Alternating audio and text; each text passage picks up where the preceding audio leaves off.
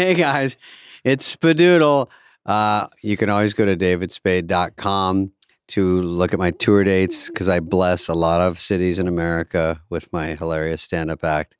Or you could not go to it and get on my enemy list. Up to you. True Green is the easiest and most affordable way to get a beautiful lawn. Now, you're out there, you have acres and acres, hundreds of acres. All you have to do is water and mow, and they'll do the rest. No. Weed control, which you hate, fertilization, aeration. Can't stand it. Among others. They'll do all of that, so you can do literally anything else. Dana's out there like Yellowstone. You have better things to do in your free time. I know you do.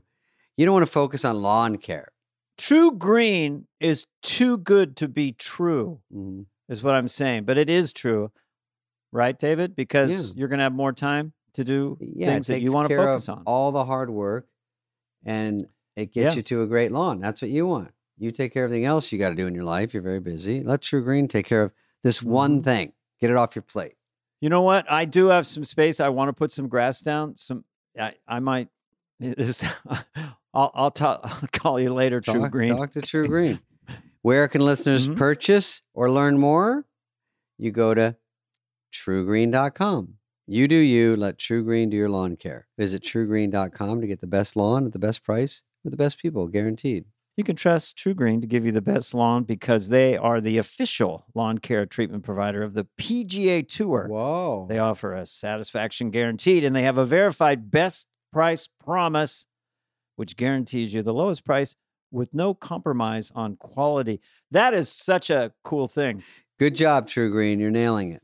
Tired of not being able to get a hold of anyone when you have questions about your credit card? With 24/7 U.S.-based live customer service from Discover, everyone has the option to talk to a real person anytime, day or night. Oh, yes, you heard me right. You can talk to an actual human on the Discover customer service team anytime. So the next time you have a question about your credit card, call 1-800-DISCOVER to get the service you deserve.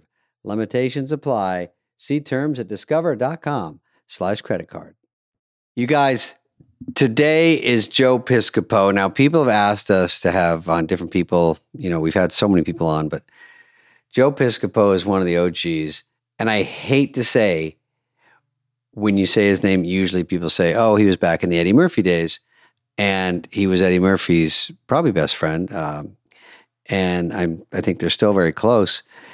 But that was back in that era. So it was after the first 5 years. Then there was a couple of grumbly years and getting on their feet. But he was there when he and Eddie were tearing it up. And he was huge. He did a great job on the show. He has so many funny stories. He's just very good at telling stories. And he really brings it. He knows how to talk. He knows how to entertain you. He used to do impressions. We do a few of those. Of course, Dana jumps in on those. And he's just a very, very likable guy and a very humble guy. And we had a great time talking to him. So without further ado, here we go, Joe Piscopo.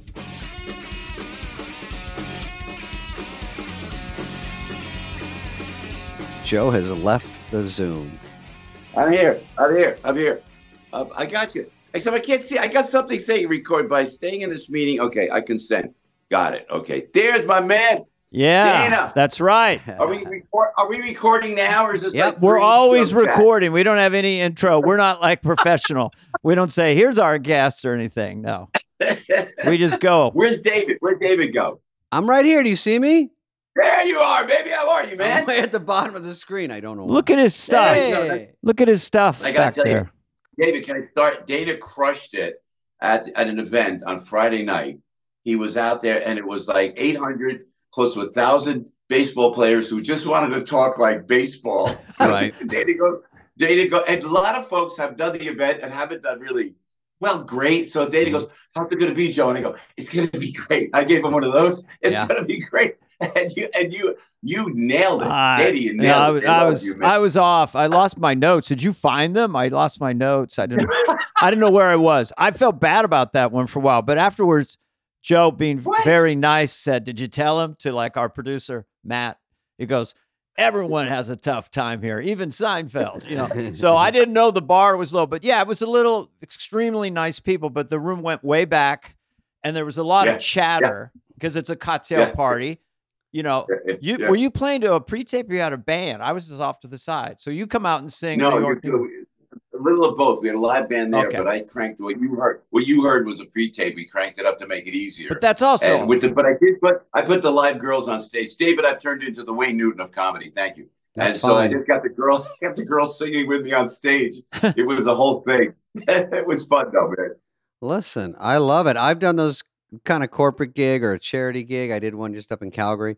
They wound up being very nice, but you know, it's always a crapshoot. You just don't know. They have other things in their mind. Yeah. And if you're surprised while they're eating their steak, they go, "It's been an 8-hour meeting, and now we're gonna hold you hostage for one more hour while we hear." And they go, "Stevie Nicks, David Spade." Oh, I heard it was Stevie Nicks. Yeah. I always say, when did they get up? 6 a.m. for the breakfast meeting. When did the open bar start? At 4. When do I go on? 11. Okay, all right. 11 at night. So I got to tell you, David. So I always, when I MC, like back in the days when I started at the Improv 100 years ago, before you young people were born, you know, we want to know that. But I would always be cognizant and responsible to who's on stage because it's your job to get the crowd going and then hand it off, you know. Mm-hmm. So I felt that way with Dana particularly, you know. So I'm going like, okay, so we start the whole thing. And it's going great. The Dana comes out and I go, wow, he's really working. He's working with the crowd. It's great. And now he's going to close. And then we're going to start the night in the awards. And we're going to close it. And then he picks up his guitar, strums the guitar. It's dead as a door. Dead. He can't get. And I'm going, oh, man. So I'm off stage. It's dead. I'm off stage. And I'm going. So I go to the guy with the headphones, my buddy Jordan. I go, Jordan, call the back of the room, man. His monitor's out. I'm not getting anything. And they couldn't figure it out. And I said, give me the mic. Give me the mic. So they gave me the mic. So I walked out on stage and I held my microphone next to Dana's guitar, and I was just mic stand. Well, you know what? You helped out. And then you had a great one-liner at that point because you're kind of bending down. Actually, you placed the mic perfectly. I don't know if you know that to get some volume because it was a short. What I do. And then what Joe said was, "This is a career highlight for me." Good job. Big laugh from Uncle Joe. I like that. It was great. But I tell you, it was great. It was great, you know, and it was fun. And thanks. Yeah. Well, thank you, Frank. I mean, Joe. Joe, sometimes those gigs are contractually like 60 minutes and that's why, like, if Dana is short 5 minutes, you sometimes have to go do something extra, even if you're killing, because you might get off 99% of the time. They said, great. We didn't even need that long. You did great. But sometimes they go, we paid you for an hour. You did 54. And you go, oh my God. It's all flipped. They said 45. And then they sent me a text the day of the show and said, really apologizing, saying, could you do just 30? Because when Joe was backstage, he goes, what are you going to do? 20, 25? You know, because like I said, we're an aperitif. We're not the show. But then later they said, well, if you feel it, go longer. I don't know how long I did. But anyway, Joe was there, got to hang out. Oh, did you? Yeah. Did you look at your phone while you're on stage? You glanced at it to make sure you had the time, right? Did I see you do that? I saw you had a phone on stage. You were worried. I must have lost a sense of time. I don't remember. You know, because my guitar thing is like I'm going all over the stage. I'm in the zone. It's really loud. It's like for a room that's a little unsettled, it's a big closer. And then when it's like, it happens about every 20 shows, like, oh, there's a short, it's not going to be amplified. So I just sort of froze until you rescued me. Folks, Joe Piscopo has been our guest today. And this is about an event we did. No. So can we go back just for a second to you, just a little autobiography. We know that your time on SNL at 80, but you're very young when you get on the show. How did that happen so quick, right? Or tell us that little journey. I think it was about 26, 27 when we hit, man. And I went to the Improv and tell me if I talk too long, man. Love you guys. By the way, with great respect, you, Dana, to you, David, great respect for you guys because you held a great legacy of SNL and, you know, and just so proud to be with you here. And it's really cool to be with you, you know. But what I did, I just wanted to be a working stiff, you know, but I went to the improvisation because I heard that they had like comedy nights, just like all of us did. Mhm. This was in New York. It was 44th and 9th. Mhm. It was Hell's Kitchen. It was back in the 70s when New York was a million times even worse than now. It was terrible. I remember distinctly walking from the parking lot where I parked the car, and then I walked down 44th Street, and there were like, bodies and police lines. You know what I mean? And I go, oh, that's good. Somebody got whacked. But it was like that. They got whacked. No, it was like that. So then I said, well, let me at least try it. So I remember I went in the first night was audition night, and God, you guys are young, and it was like when back then that is when comedy was rock and roll. It was, I'm telling you, all of a sudden comedy just came into its own, and I went, I got to try that. I just wanted to get on stage and then be a working stiff. Let somebody hire me to do the third, fourth lead in an hour, episodic. That's all I wanted to do. Yeah. Get on fucking Matlock. Great reference. And that's exactly what I was thinking. The bar wasn't too high for me, David. What am I going to tell you? So not to take anything away from Matlock. So I go in. I came in Lincoln Tunnel, came around, going down 9th Avenue. I looked down at the Improv. There had to be 400 people jammed, like it was like Times Square in Hell's Kitchen, jammed. And I looked, and I said, and I panicked, and I went right back into the Lincoln Tunnel, and went right back home, totally chickened out. Then I came back. And when people say, how did you start out? We used to have to get there because everybody wanted to do comedy at the time. 12 noon, and at 8 o'clock, roughly 8:30, the Improv would come out. Judy Orbach would come out, and she would hand out numbers so to see when you would be on. So if you got there earlier, like at noon, you could kind of go, all right, I'm on third, and then each week, me, Gilbert Gottfried, Alan Colmes was there, Larry David was there. Jerry came later, but we would jockey numbers around, to see when you would go on. And you would get your 5 minutes, man, your 5 minutes. And it was the most petrifying thing in the world. And I did that for about 6 weeks. And then I finally for some reason, they put me up and it worked, And Chris Albrecht, gave me this. You got this, he got me this, HBO. Was he the HBO? Just an agent. Yeah. One of the great television executives ever. Club manager and owner with Bud Friedman and Silver Friedman back in the late 70s. Went on to be an agent. I didn't know that. And he was my agent in the 80s, Chris Albrecht. Chris Albrecht was? Yeah. I didn't know that. Yeah. Before HBO. He was the guy. Yeah. Like, we used to call him the General because we used to play. Guys, we used to play. There's got to be a film or a documentary about it. We used to play softball. We were all Yankee fans. We'd go to Central Park, and then Larry was there. Larry David was there, and Larry was then just the way he is now. Completely neurotic. And he would just be there, and he would say the most brilliant things. When Larry went on stage, when finally I became a regular, and we used to have to work out, and you'd get up at 1, 2 in the morning. When Larry went on stage, everybody would just rush to the little opening that led to the showroom, which was about a couple hundred people. And we would watch Larry, and he would get into fights with the audience. Like you hear about it. It was true. Mm-hmm. So he would get in with his attitude and start fighting back and forth. But it was genius. And everybody knew Larry is a genius. And then I can remember distinctly, we would play softball. And then I was playing third base. Larry was playing shortstop. And then I could hear Larry. And we're waiting, and the game is on. I hear Larry going, he's like miserable about in the middle of the game. And I go, and I got to keep my eye on the batter because I'm in the hot corner. I go, Larry, what happened? I stepped a dog shit. I stepped a dog do. I stepped in. What'd you do? He goes, I threw away my shoes. I have no shoes. This was a legitimate conversation with Larry David. An episode of Curb, yeah. Exactly. It was exactly right. So it was bizarre. But then we heard that SNL was leaving, and John Belushi and Danny would come hang out at the clubs, particularly Catch a Rising Star. The comedy clubs were it was Hell's Kitchen, and then it was the Upper East Side was Catch. Mm-hmm. Even before the comic strip. But they had blown up, Joe. So those are two monster stars coming in. Yeah, exactly right. So, but we didn't know when they first went on the air. We were all working Saturday night live. Oh, okay. We were working on Saturday nights, and we didn't even know. And I remember being at the bar at Catch a Rising Star, and I go, "How you doing?"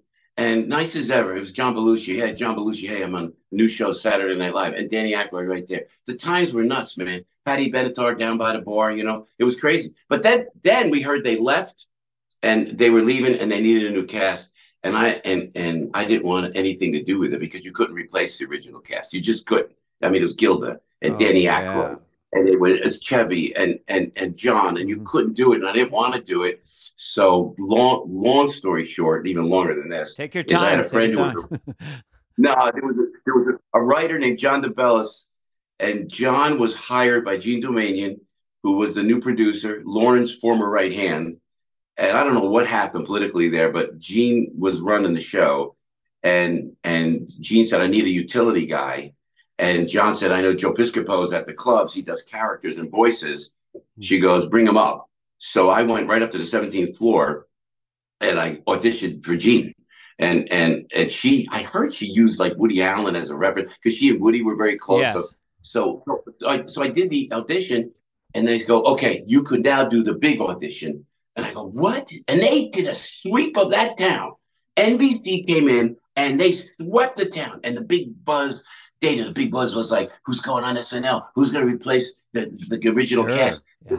So, and everybody was scared and they wanted to do it. I said, I don't know, but I don't want to do it. I want to just keep doing what I'm doing. I was doing commercials. I was doing, like comedy clubs, and I was doing great. That was my career high, Dana, for real. I got it. So then they go, okay, now you got to go to the regular audition. And I go to the regular audition, and it was me, and there were some great talented people there. Gilbert was there. Paul Rubens was there. He was there when I was there. And, yep.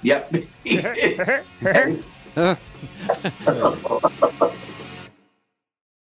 Rewind it back to the days of chillaxing on the beach and all-day fun with spring break on DraftKings Casino. Play exclusive games like Fan Fave Rocket. The excitement is endless, the vibes are right, and the cash prizes could be huge. New players start playing with just $5 and get $100 back instantly in casino credits. Download the app and use code FOTW to book your one-way ticket to fun with DraftKings Casino. The crown is yours. Gambling problem? Call 1-800-GAMBLER or visit www.1800gambler.net. In Connecticut, help is available for problem gambling. Call 888-789-7777 or visit ccpg.org. Please play responsibly. 21 plus. Physically present in Connecticut, Michigan, New Jersey, Pennsylvania, West Virginia only. Void in Ontario. Eligibility and other restrictions apply. One per opted-in new customer. $5 wager required.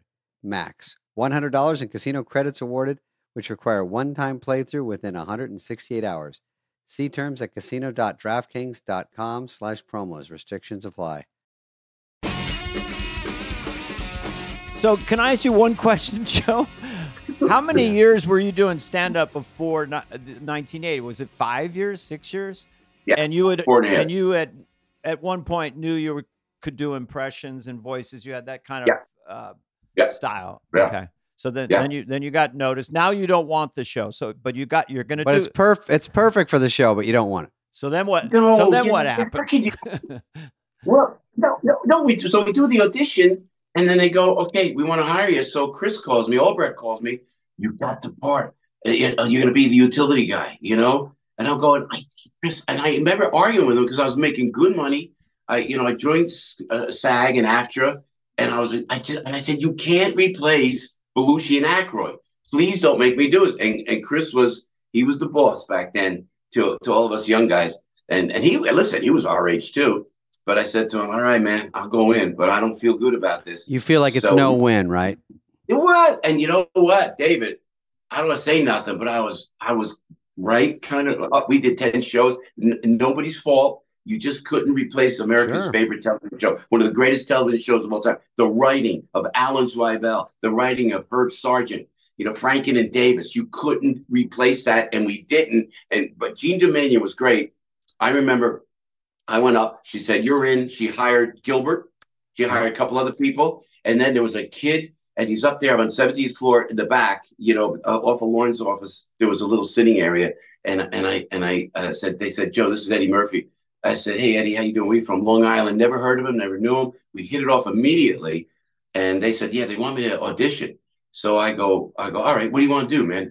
This is exactly the way it happened. And he goes, we said, let's do the word association sketch that Chevy and Richard Pryor did. Let's do that. You do Pryor, I'll do Chevy, and we'll do it. So we're in an office. We're upstairs on the 17th floor. And then we had the script.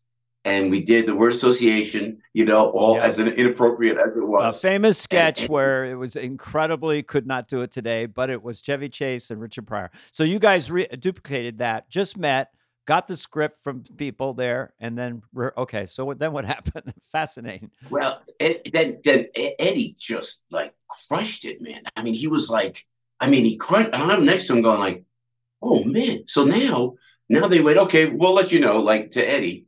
And if I remember correctly, and I went into Gene, I said, this kid's the next Pryor. This kid is the next Pryor. I said, that was unbelievable. Well, we don't know. NBC thought he was too edgy. He was too edgy. We said, no. So they made him, they made him a featured player. Funny. And he's 19, right? In 18, 19? Yeah, 19. Yeah. Which makes sense.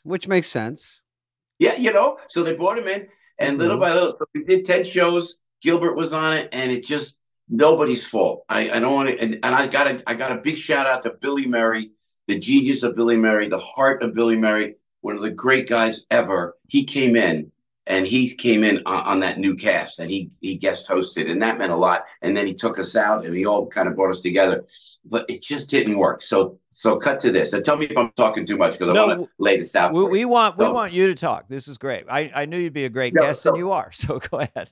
Listen. So then we go like this. We go, NBC pulled the plug. What happened? It's off. And we were like off the air. 10 shows. I said, I knew this would happen. Say, Chris, I told you. So now they're calling everybody up to the 17th floor. Now they replaced Jean Dominion. And by the way, Jean gets credit. She hired me, but she hired, even more importantly, Eddie Murphy. She hired Eddie Murphy. You got to give Jean Dominion credit for that. Mm-hmm. Right? Yep. So now they're bringing Dick Ebersol. Dick Ebersol is legendary. So Dick Ebersol, like he was sort of there with Lauren a little bit in the beginning. He's an NBC. Yeah. How do you guys know the history, man? Listen, Dick Ebersol was the executive at NBC that was with Brandon Tartikoff, rest his soul. Yeah. Another great NBC executive, as Ebersol was, as Mr. Ebersol was, and then I think Dick and Lauren were very close. I think so. That's the way it happened. So I guess they went to Lauren. They said, "Look, sorry, what do we do now?" And I don't know. This is conjecture. Mm-hmm. And they brought in Dick. So Dick, we went into Lauren's office, but Ebersol's there, and I'm sitting out there in the writers' wing, and everybody's coming out, and they're all getting whacked, guys. It was like this. Everyone's getting whacked. They're whacked. firing. It was like St. Valentine's. Entire they cast. bring you into. They bring you in to fire you.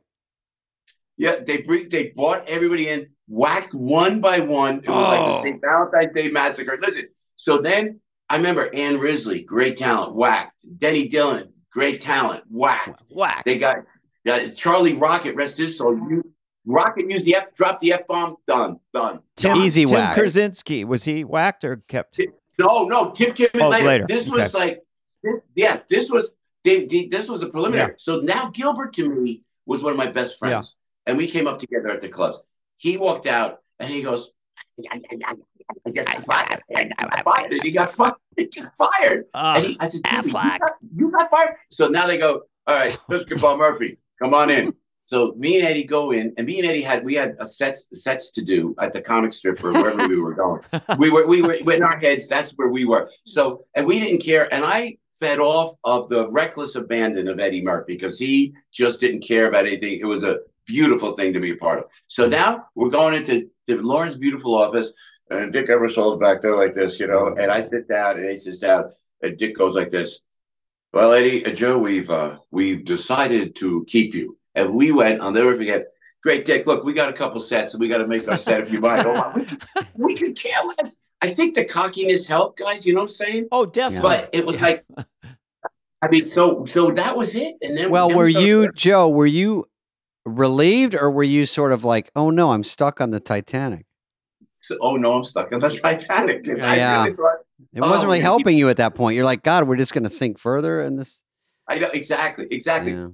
But again, a shout out I'm sure he leaned on Lorne, but Dick Ebersol knew what he was. He said you couldn't match, fellas, the writing of the genius of the original cast. You couldn't match it 100%. because it was a perfect storm. Yes. With the politically, with the way Lorne put everything together.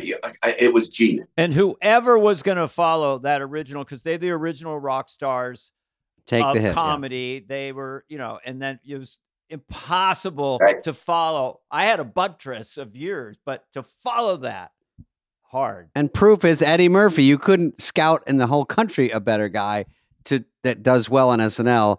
And was he blowing up at all, or was it still just people just turned the TV off? No, it started to catch on a little bit. You know why? Yeah, you have to give Dick Ebersol credit because he brought in entertainment. He said, we can't match the hipness of Lorne's original show. Let's just entertain. Let's just be funny. So that was a great lesson. That was, I don't know if Lorne told, Mr. Ebersol that, whatever it was, we went on. And then Eddie and I, out of, I guess, fear and survival, we kind of just joined together and started writing for ourselves, reaching out to two great writers, Barry Blaustein, David Sheffield, and they were the key writers for Eddie and I. Tim Kazurinsky came in, and Timmy really was the captain of that cast. Mm-hmm. He was great. And Mary Gross came in. Yes. And we had, you know what? We started to gel a little bit, started having some fun a little bit. And I got to tell you, I think what probably made it work when Eddie and I were doing the in-ones, David, I said to Dana the other night, I said, the great thing that Dana always did, and you as well, is that the in-ones is what really I thought sold it. You wanted to see the church lady. You wanted to see whether for me, direct to camera, right? Yeah, right directly to the camera. We would write these silly, crazy Eddie sketches, whatever it was. And Eddie and I would do the in-ones together, or I would do it, and that seemed to gain, some steam. And I go, my people, we go like this. By the grace of God, it worked. It just I couldn't tell you how. Just for a second, because my brain gets curious about this stuff. So how many episodes did you do with Gene Domanian before it was sort of just 10? Just 10. And then there's a purge, and then the show starts again in the fall. Was there a gap of it not being on the air? Yeah, there was a gap of it not being here. Really canceled. I did not know that. It was almost like a funeral and a wake for the first season, the great people. And then it's like, okay, they took the hit, the first 10 shows. Now it's almost like it can't be that bad. You know what I mean? Something about it. Yeah. And then you and Eddie started, from me being in clubs and being aware of this whole situation, I felt that you and Eddie kind of were, becoming stars. Obviously, the two of you, the famous Sinatra and Eddie doing Stevie Wonder as a dramatic actor, almost like it shocked the audience when he started singing. And then your Sinatra, I think I got my Phil Hartman, but I think it's right up there with anybody who's ever done it. Yeah. You're Frank. When they asked me to do the Frank Sinatra early on, and we were searching. We were searching. What are we doing? How do we keep going? And we had the pretty good guests would come on, and then he brought on like Jerry Lewis came on, which was great. And then he would book Don Rickles, and then Sid Caesar, and we went back and it was, holy shit, that's big. It was like let's just get guys that can do this. And then, but early on, they said, Joe, we need the Frank Sinatra character. This was early on. And even during Gene's time, I said, I can't do it because it's a respectful thing and I don't want to make fun of it. I did it in the clubs. I did it for my SNL audition. I said, I can't do it. And so I fought it. Then, and the way it goes, I wrote Mr. S a letter because I wanted to be a team player. I wrote Mr. Sinatra a letter and I said, this is done with respect. This is the whole Italian New Jersey thing, guys. That's what this is about. Well, that's what I want to hear about because I'm from California. So this is like... It's not dangerous, but you don't want to hurt Frank because for someone from New Jersey at that time, it's Frank Sinatra. Right. You don't mess with Frank and you love Frank.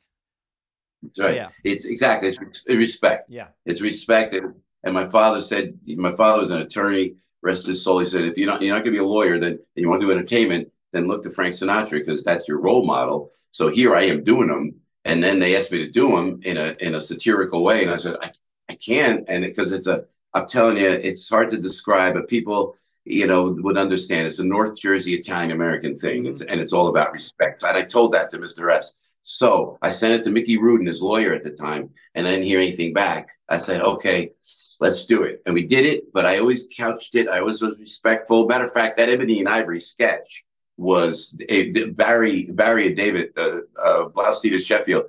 Eddie and I came up with the idea. We riffed it. They wrote it. And it was really kind of vicious and edgy. And I had to soften it just a little bit, even more. You know what I'm saying? So, and the old man, I heard Mr. S was watching that from the Waldorf and saw the sketch with his daughter, Tina and Nancy. And they said, and his daughter said, Joe, why don't you go in and surprise Joe on the air, which I would have had a coronary. But I had to tell you, the old man, when I got an invitation while I was at SNL to go to a roast, to attend and be at the podium of a roast of Dean Martin, the master of ceremonies was Frank Sinatra. That was the approval, see. Oh. And when I met him, he could not have been nicer. From the whole time that I've been with him a few times, I was never on the inside of the Rat Pack, but he was always so respectful. Did he say, maybe don't call me the old man? Maybe that's more offensive than the sketch. He was 52 at the time, ladies and gentlemen. He was 52. You're like, it's nice to meet an old person like yourself. He's like, hey. Yeah.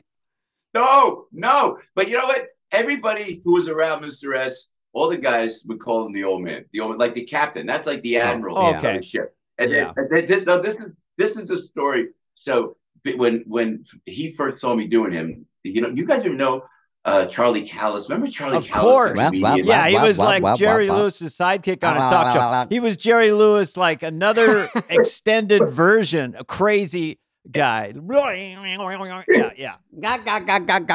Yeah. Just to look him up. David, you got to put that up down. Charlie Callis. Someone told him to play it bigger, and he never looked back. I'll tell you. So Callis opened for Mr. S. It was Atlantic City, 1980 something. And then they're in the dressing room at Caesars. Mr. S is about to do a second show.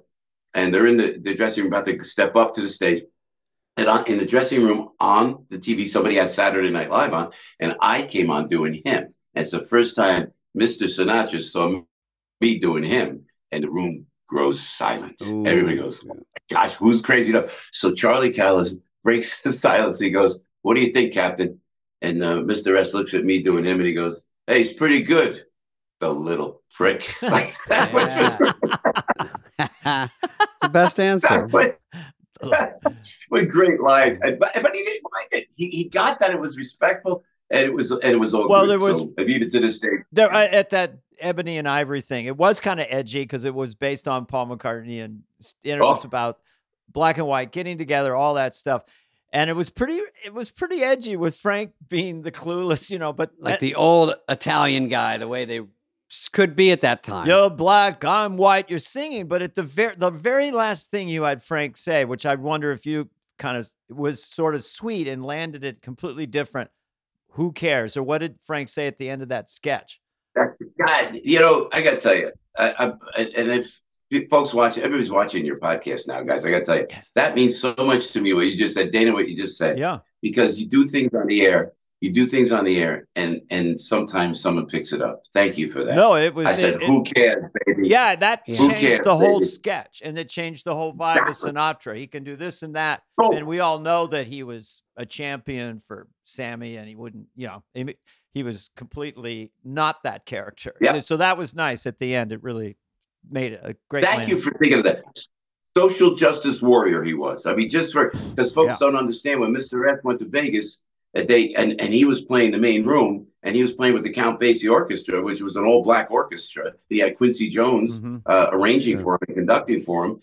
And then and Sammy would come on, and they were staying on the other side of town. And Mr. S said, what is that? What are you going? He had lunch with Sammy. Where are you guys staying? Where are you guys? He goes, they wouldn't allow the performer to walk in to the front. People forget. And Mr. S said, boldly goes, look, if they don't come in and you treat them exactly like you're treating me, then I'm not going on. And he really stood fast to that. There's a brilliant documentary on Sammy Davis Jr. It speaks a lot to how Frank was like, if you don't treat him like you treat me, I'm out of here. I'm doing you, doing him, whatever.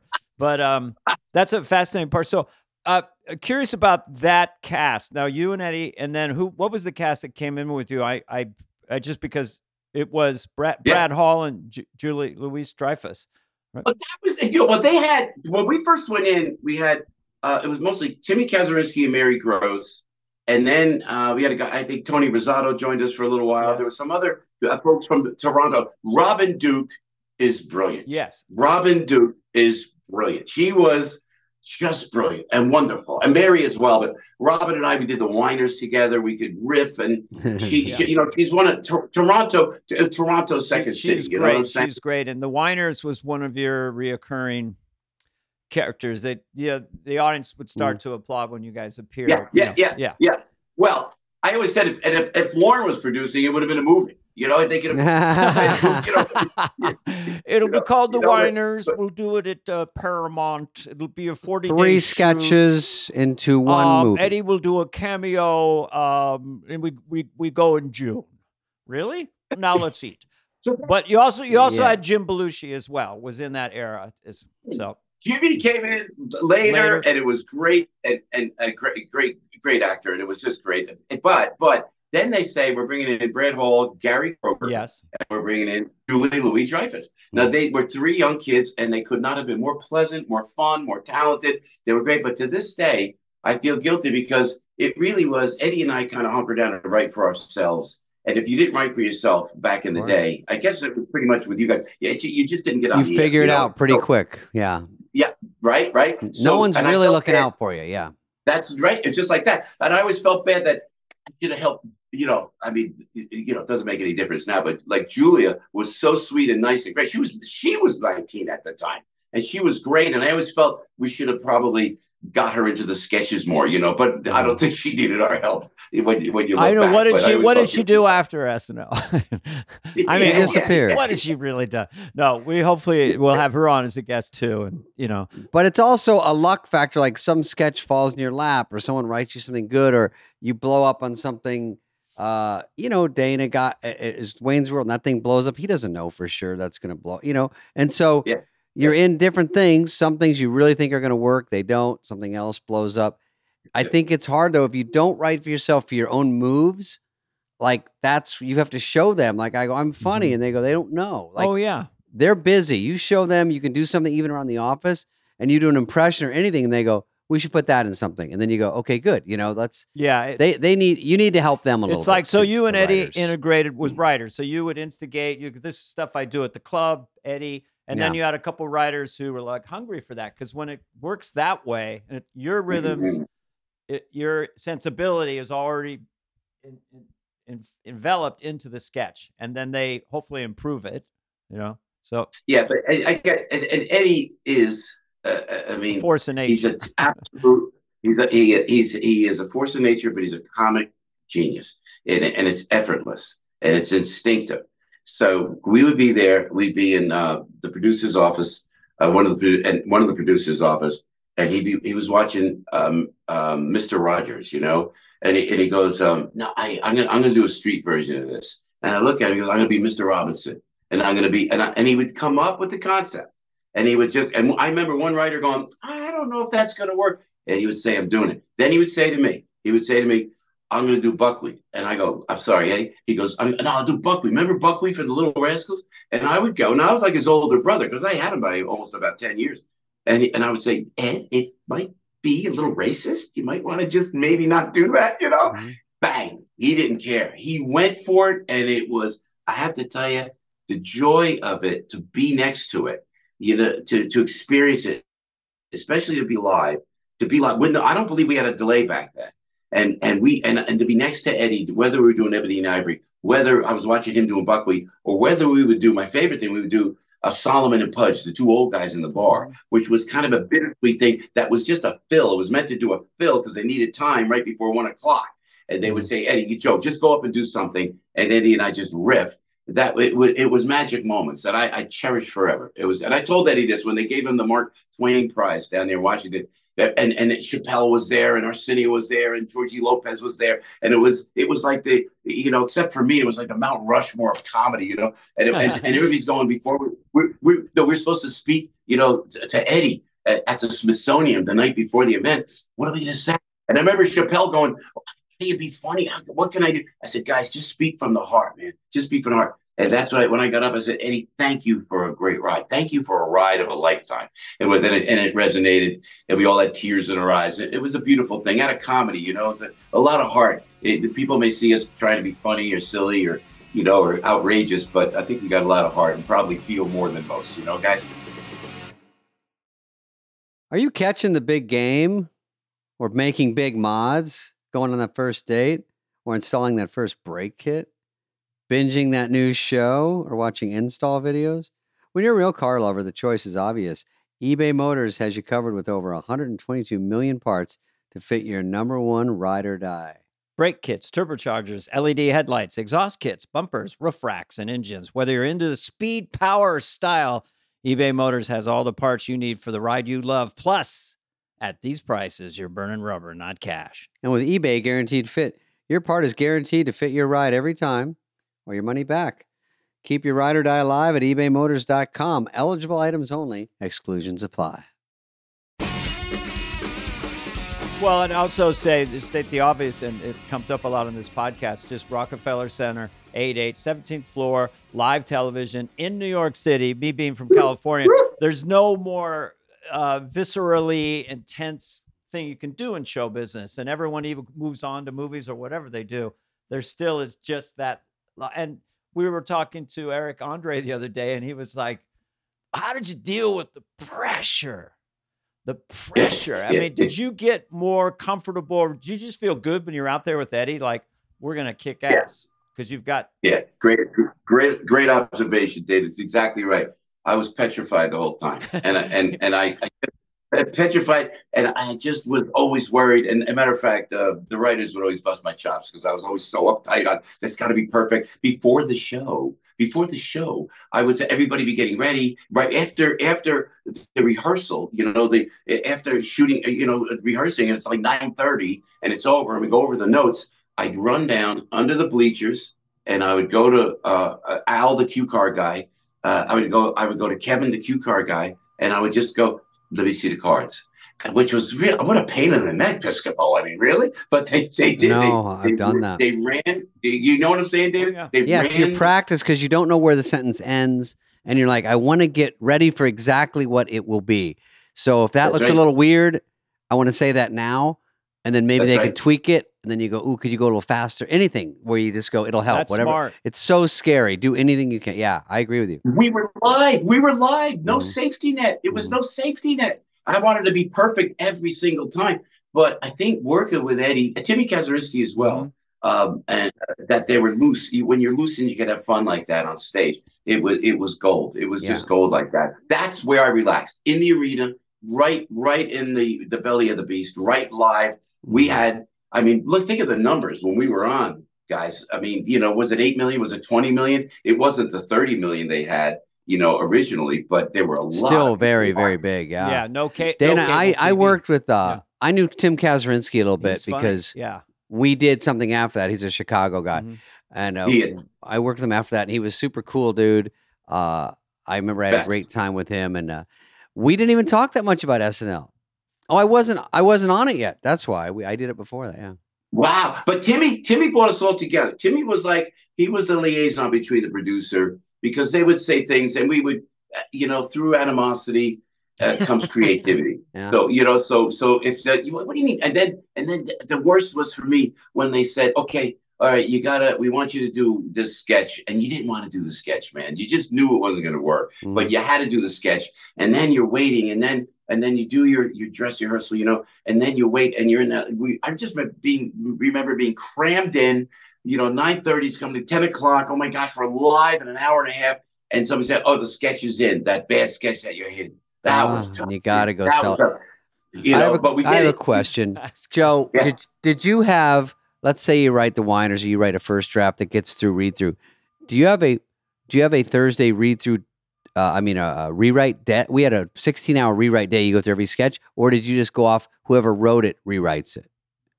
Whoever wrote it rewrites it. That's Okay. great. But there were notes. There were notes. Oh, okay. But then whoever wrote it rewrote. Whoever wrote it, if they had to rewrite, it was them. It was their piece. Right. Because sometimes when you gangbang it like that on a Thursday, it gets a little better because you've got everyone around the table giving you their best joke for that, and you pick, and then you do it. That's the way we did like it when I was there, right, Dana? Work on it with you. Yeah, it's Conan O'Brien and Bob Odenkirk, just sitting around a table where everyone's trying to talk, play off each other. Yeah, but great writers. You know what? I love that. I wish we had it. So because we didn't know what to do when we first went in, and now we're all there, and the new cast is together, and we went in the back that back writing area, and then Dick Ebersol said, "All right, I'm bringing back Michael O'Donoghue," and he was like a legend, famous to writer us. from the original cast. Oh, yeah.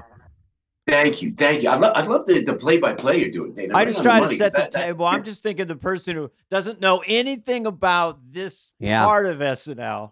And also your era is like a missing link for us. I mean, it's very interesting. Yeah. But go ahead. Well, we're there now, and now Michael O'Donoghue's coming in. Oh my gosh! So now, and he was so theatrical and great. So we all waiting there. He makes an entrance, and he's got a spray paint can in his hand, and he walks in, doesn't say a word, and he shakes it, and you can hear it shaking. And on the wall of the writer's wing, he wrote DANGE or danger. And he went, show. And he went like that. That's what the show lacks. And that's what we're going to do. Like that. I went, whoa, man. So then he would call us in. Listen, he would call us in. And I'll tell you, these guys from that era were, and I mean this in the most respectful way, they were like off the charts crazy like that, you know? And Michael was like, so listen, guys, he sits me in the office. Now I'm new, and I don't even want to be there because I've ruined the show so far. I don't want to continue with the show. O'Donoghue goes like this. Listen, he's there, and he goes like this. Piscopo, just he and I in the office, one-on-one, in one of those little producer's office. He goes, I don't get you. I don't think you're funny. I don't get it. Like that. And I'm going like, okay, well, I'll leave now. Do you want me to go now? Like that? And then I didn't confront him. I said, Michael, I agree with you. I don't think I belong here either. And I'm honored to see you, man. And he goes then he softens up and he goes like this. Well, that Sinatra thing's pretty good. I like that Sinatra thing that you do. He goes like that. And after all that adversity, that angst, that blood, sweat, and tears, it all worked out. This show is sponsored by BetterHelp. What did I want to get off my chest recently? Well, it's probably something you got to get off your chest because we all carry around different stressors, big and small. We just keep things bottled up, and then it starts to affect us negatively, David. Negatively. Yeah, it was something about when I was merging and the people weren't waving back to me. It bothered me. But, that's a small stress, but it can be bottled up and get bigger. Therapy is a safe space to get things off your chest and how to figure out, you got to work through whatever's weighing you down. Mm-hmm. Yes. And I was in therapy. I'm there here and there now, but for 5 years. And, it does challenge your thoughts because I don't know if this is profound, but you are your thoughts in some ways. Mm-hmm. So if you're thinking redundant negative things or sad things or whatever, a therapist can kind of get you out of that kind of negative pattern. So be the best version of yourself. And sometimes it can be small things. It can be major trauma. I think either way, it's good to talk to someone. If you're thinking of starting therapy, give BetterHelp a try. It's entirely online, designed to be convenient, flexible, and suited to your schedule. Just fill out a brief questionnaire, get matched with a licensed therapist. Switch therapist if you're not into it. Anytime, no additional charge. Get it off your chest with BetterHelp. Visit BetterHelp.com/FOTW today and get 10% off your first month. That's BetterHelp, HELP.com/FOTW. Looking to save on delivery? DashPass from DoorDash is your door to $0 delivery fees and savings you can't get anywhere else. DashPass is an exclusive membership with DoorDash that gets you unlimited $0 delivery fees on eligible orders and members-only deals and discounts.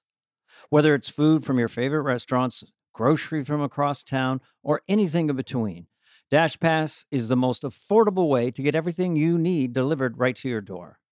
With $0 delivery fees and lower service fees on eligible orders, DashPass makes it easy to save at restaurants, grocery stores, and all your local favorites on DoorDash.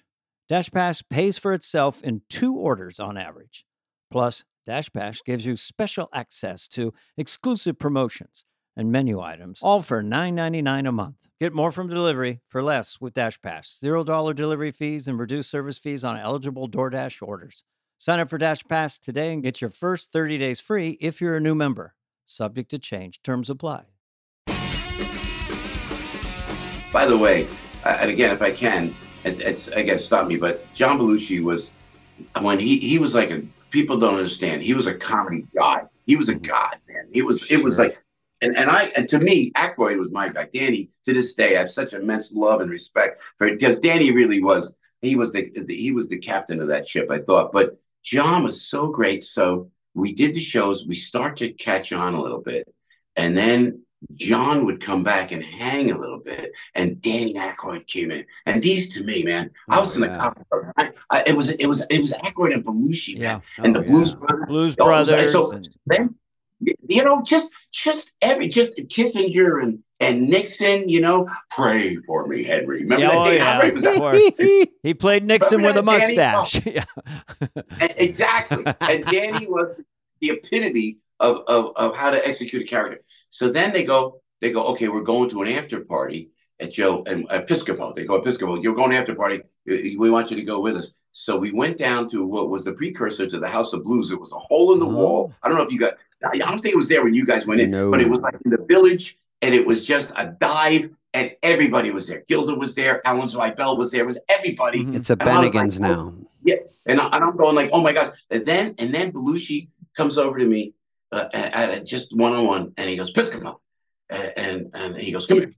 And so he walks me over to the jukebox, and there's a big jukebox there. And he takes a quarter out of his pocket back in the day. He puts it in the jukebox, and he punches up Frank Sinatra, New York, New York. And he starts to sing it. And I'm doing dueling Sinatras with John Belushi at a bar in Greenwich Village. And it was those are the things that happen. Mm-hmm. And we're singing Brandon News. And then to note, it became a moment at the party, and everybody came around. Wow, look at John's with Piscopo. Look at this. And as soon as that happened, it became the moment. I saw John, and he just shied away. He shrunk away and got out of it. All he wanted was a moment. And I felt bad. And I understood that when you think people want to be famous, I want to be famous, it was not easy. And I saw a lot in Eddie, you know, too. When you got that big, it just wasn't easy. But I always appreciated that. Again, and it was the greatness, the humor of John Belushi, the boldness of John Belushi. But I tell you, he had a big heart. He had a big heart, and I saw it right there, that moment. How lucky. Very, very what a great, you got Eddie, you got Belushi, Aykroyd's out there, the fucking heyday of it all. Jesus. Hey, can I ask a question? Am I allowed to ask a question? Yeah, we have no structure. We don't know what we're doing. David, tell me about, if I may, I would be at, I went to St. Malachy's when I was on Broadway, and I was across the street with St. Malachy's. Yeah. And then they would tell me Chris Farley was always there at St. Malachy. Yeah. Oh, right. And then I'm in Beverly Hills, and I'm out there, and I'm at church, and more than once. And I forget if it was a Saturday night mass, and there's Chris Farley taking communion, walking like he just had partied all night. And then we saw each other and went, whoa. I said, hey, how you doing? I wish I wanted to talk to him. Oh, I didn't wish want to you bother did. him. No, I know. No. He would love it. He would have loved his face. Old SNL to talk he was about SNL had a lot. He was completely a full on Catholic, and I mean, David knows so much better than I did. But yeah, he went to church all the time, right, David? Yeah, it was all night Saturday, rap party, straight to church, and then and back to zero. He says, "I'm back to zero." Like he go in there and confess and do all the things he did, and he goes, 5 Hail Marys later, I'm back to zero. I'm all good, going to heaven again. I go, all right, well, let's ruin it again this week. Yeah. He was very into it. And I think he would have really respected and loved to see anyone from SNL, especially you, did so much. Oh, yeah. He would, at his young age, he would have been, all up in your cast for sure. And you and Eddie, And listen, it's fun for me and Dana because having you on and just hearing this stuff, it brings it all back. And we're lucky to work with who we worked with. And then you got to work with people and you're part of it all. So we heard your names while we were there. It's the same thing. You Absolutely. just hear about the cast before you. And I'm seeing you killing on SNL, doing characters and doing what I want to do, before I was lucky enough to get there. Well, and you know what, David, I remember we were in Hollywood somewhere or Los Angeles somewhere, and I was with my son years ago, and it was a sushi place, great sushi place, right from the Beverly Center. And you walked in, I said hi, and you were very nice and very respectful. You appreciate that. And my son was, of course, great to see, the great David Spade. No, it was great. And then I remember this. I don't know why I remember this, but I told Dana this the other night, David. When I was in the makeup chair, had to be rehearsal, or we were doing a pre-shoot or something. And I looked in the mirror, and a kid stuck his head in and went, Joe, hey, I'm a big fan. My name's Dana Carvey. Well, I don't know why I remember that. So that was before. Dana, you were doing a series, you said? You were doing a sitcom. I had a little deal with NBC. I got cast on a show called One of the Boys. Mickey Rooney was the star. Nathan Lane was the co-star. All of a sudden, I'm living in New York in 1981, and I'm shooting this sitcom on the 6th floor. And of course, I was possessed by SNL, and I did go up on Thursday a couple times in the bleachers, watch you guys running stuff. And then we had the same makeup artist. He would do your makeup on Saturday night, or was at least working Saturday nights. And I would do my Andy Rooney and do certain impressions. He goes, you got to tell Andy Joe. Rooney. But I thought I did Andy Rooney, did it better or something. But I remember finding you somewhere, or Joe Piscopo's down this hallway. It's like a big labyrinth. I noticed. Hi, I'm Dana Carvey. I must have been really nervous because I was on ballsy Dana. I was on this sitcom. It was a death knell. I mean, talk about it. We're driving this Scatman Carruthers stoned all day. Mickey with a 38 throwing it around the room. A revolver. They're not going to get me. Yeah. So I was in a madhouse, and 72 months later, I got... You're like, hey, Joe, we're both in SAG. I wanted to say... But anyone who does this, or anyone who's been to Saturday Night Live, Tracy Morgan he says, hey, alum, we're all alums because... What is there, 160 of us? And it's almost 50 years that experience the pressure and whatever the Fleeny-esque madness of this. There's a horse. There's people juggling. Now I'm throw a wig on me and push me out there. So, well, we appreciate it, Joe. Thanks for taking some time out for us, and love chatting with you. Yeah, listen, with great respect and great love, guys. Joe, you paint great pictures. You're a great storyteller. This was really fun. Yes. And thanks for filming. We'll see you out there. See you around campus. Okay, buddy. God bless. God bless. This has been a presentation of Odyssey. Please follow, subscribe, leave a like, a review. All this stuff, smash that button, whatever it is, wherever you get your podcasts. Fly on the Wall is executive produced by Dana Carvey and David Spade, Jenna Weiss-Berman of Odyssey, Charlie Finan of Brillstein Entertainment, and Heather Santoro. The show's lead producer is Greg Holtzman.